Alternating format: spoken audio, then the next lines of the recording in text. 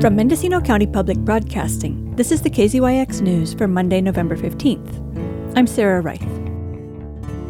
Community members working to save redwood trees in Faulkner Park met with PG&E representatives and Supervisor Ted Williams on Friday afternoon.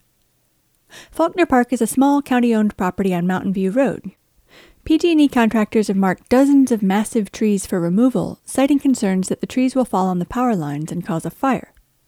But a group of neighbors called the Friends of Faulkner Park has been vocal in its opposition, calling on the company to bury the lines underground like the fiber optic cable that runs beneath the stretch of road alongside the park. Some have expressed support for direct action. There is no written assurance from PG&E that they will not cut the trees without approval from the Board of Supervisors.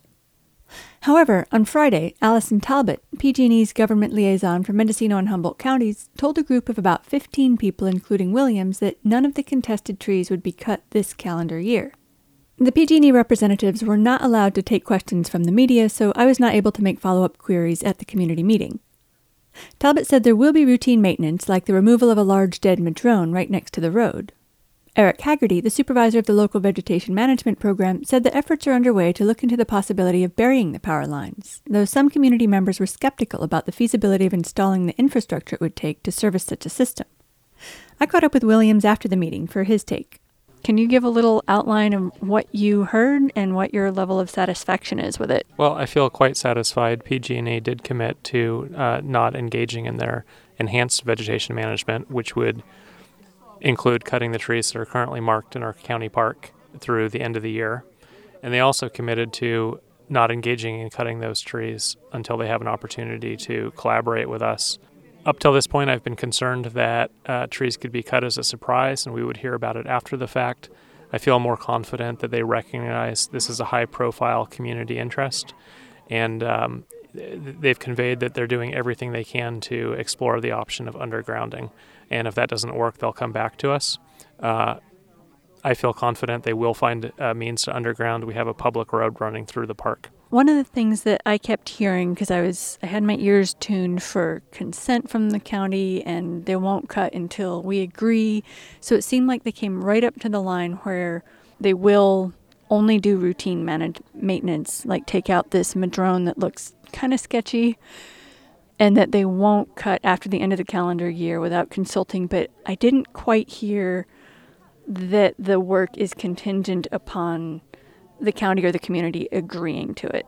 Well, I think they gave us as much as they're authorized to under their corporate policy, and I can't expect more. Two of them do live in our county, I believe Brook Trails. They are our neighbors, and they expressed their concern for the park. I don't think anybody present from PG&E wants to see the trees cut. Are they the decision makers? Probably not, but I think they've heard enough community input, and they've been able to relay it to the point that their bosses recognize we have a problem. I think that may escalate it adequate to ensure undergrounding.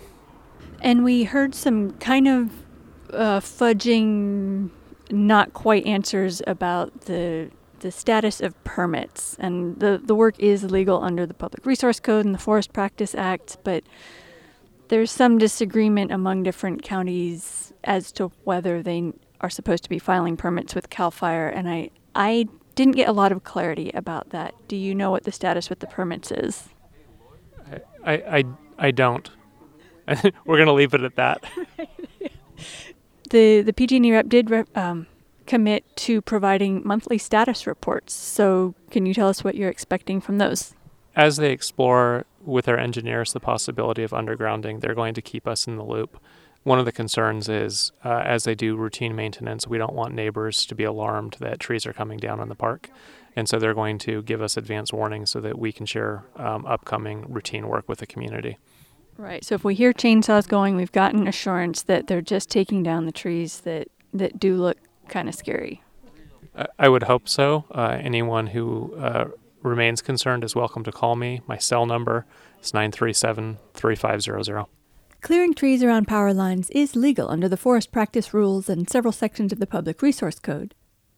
The PRC also requires CAL FIRE permits or exemption notices for timber operations and lays out certain stipulations about the treatment of slash, winter operation plans, and how to conduct a timber operation around a waterway. PG&E has received notices of violation from CAL FIRE inspectors in multiple counties, including 8 such documents from the Santa Cruz-San Mateo unit.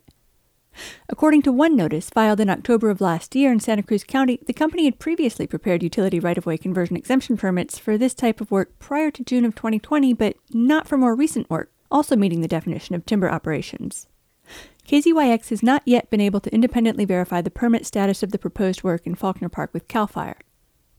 Though uncertainties remain, some community members, like Steve Wood, who is in the park with his puppy, are cautiously optimistic. Do you feel like some of the transparency and communication is improving? Is improving? Yes, I think so. It feels better than it did to me, say, a month ago. But that's about all I can say. It's a mild improvement. I have a really deep skepticism about PG&E's veracity when it comes to things like this. So I think I'm encouraged a little bit, and that's good. And I hope the promise of regular reports makes it possible to keep track of where they are with this. But I'm not going to go home and say, okay, it's all taken care of. That's for sure. We're a long ways from that. For KZYX News, I'm Sarah Wright. For all our local news with photos and more, visit kzyx.org. You can also subscribe to the KZYX News podcast, wherever you get your podcasts.